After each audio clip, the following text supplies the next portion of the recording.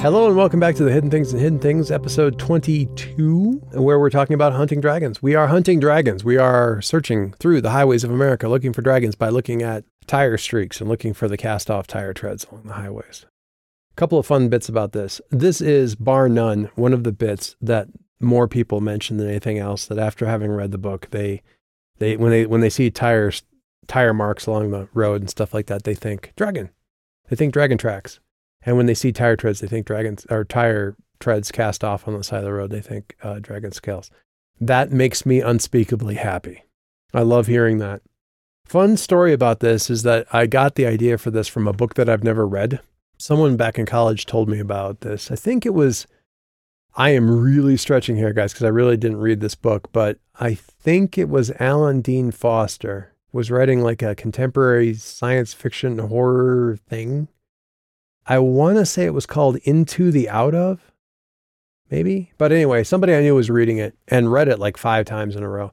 Like sort of out of nowhere started talking about it one day and mentioned that in that story, there were these creatures that were sort of migrating back to Africa, maybe, or something, or they were aliens. I'm not really sure. Anyway, there was something that was, they were moving across America by moving along the highways, and they looked like tire treads. So nobody noticed them because they looked like these little black things. And then when nobody was looking, they would move. Somehow that stuck in the back of my head. Probably it wouldn't have stuck in the back of my head if I'd actually read the book, but completely taken out of context, it was kind of a cool idea. And I just liked the idea of something like that, something so mundane and plain and normal, especially if you're out in the Midwest, being something spectacular and magical and wonderful, hiding in plain sight is something completely non-spectacular and non-wonderful.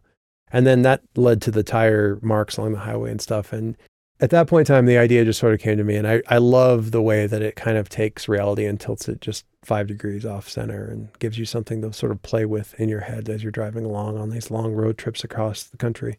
That is where that kind of came from, and I don't have much more to say about that, but that was my fun little story. So I don't remember who you are or what book you were reading, but thanks, because you kind of gave a little bit of life into this a little bit. Vicus has a creepy smile.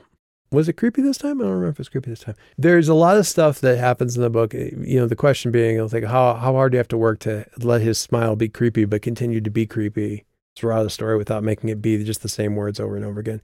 You know, that's one of the things I do kind of think about, because there are certainly some phrases that I think some authors tend to reuse where it's like, yes, we get it. It's this, it's a red hat. And you describe it the same way to describe how unique a red hat it is every single time. You get tired of reading it, especially after like the 3rd book or whatever. And so I try pretty hard not to just regurgitate the same stuff. But it's not just the smile, it's the shrug. Because that's foreshadowing. There's stuff that's coming, and his ridiculous feet, and the reason his hands are gloved, and this stuff keeps coming back in, and you want to keep laying the breadcrumbs without them being the exact same breadcrumb over and over and over again. How hard do you have to work? I don't know. Everything about writing is kind of painful and putting an ice pick through your forehead. So that hard, it's as hard as everything else, I guess. So why is Vicus not better at disguising himself? He's very good at disguising himself.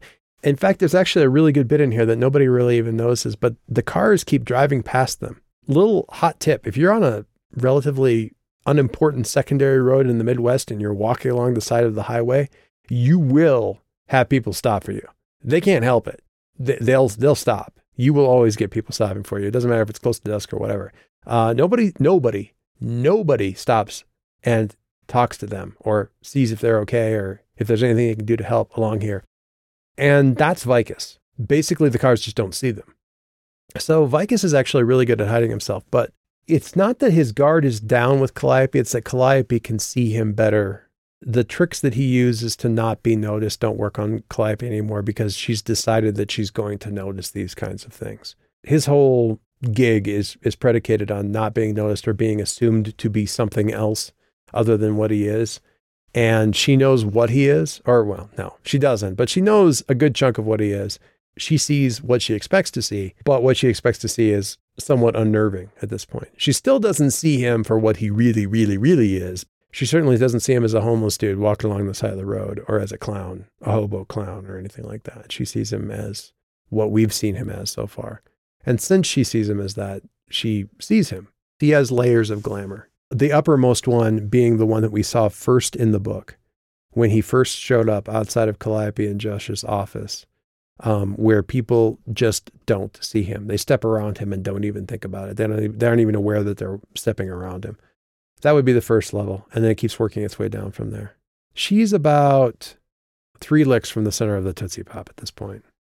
The Tootsie Pop of weirdness and strangeness that will burst out in, 3 more chapters.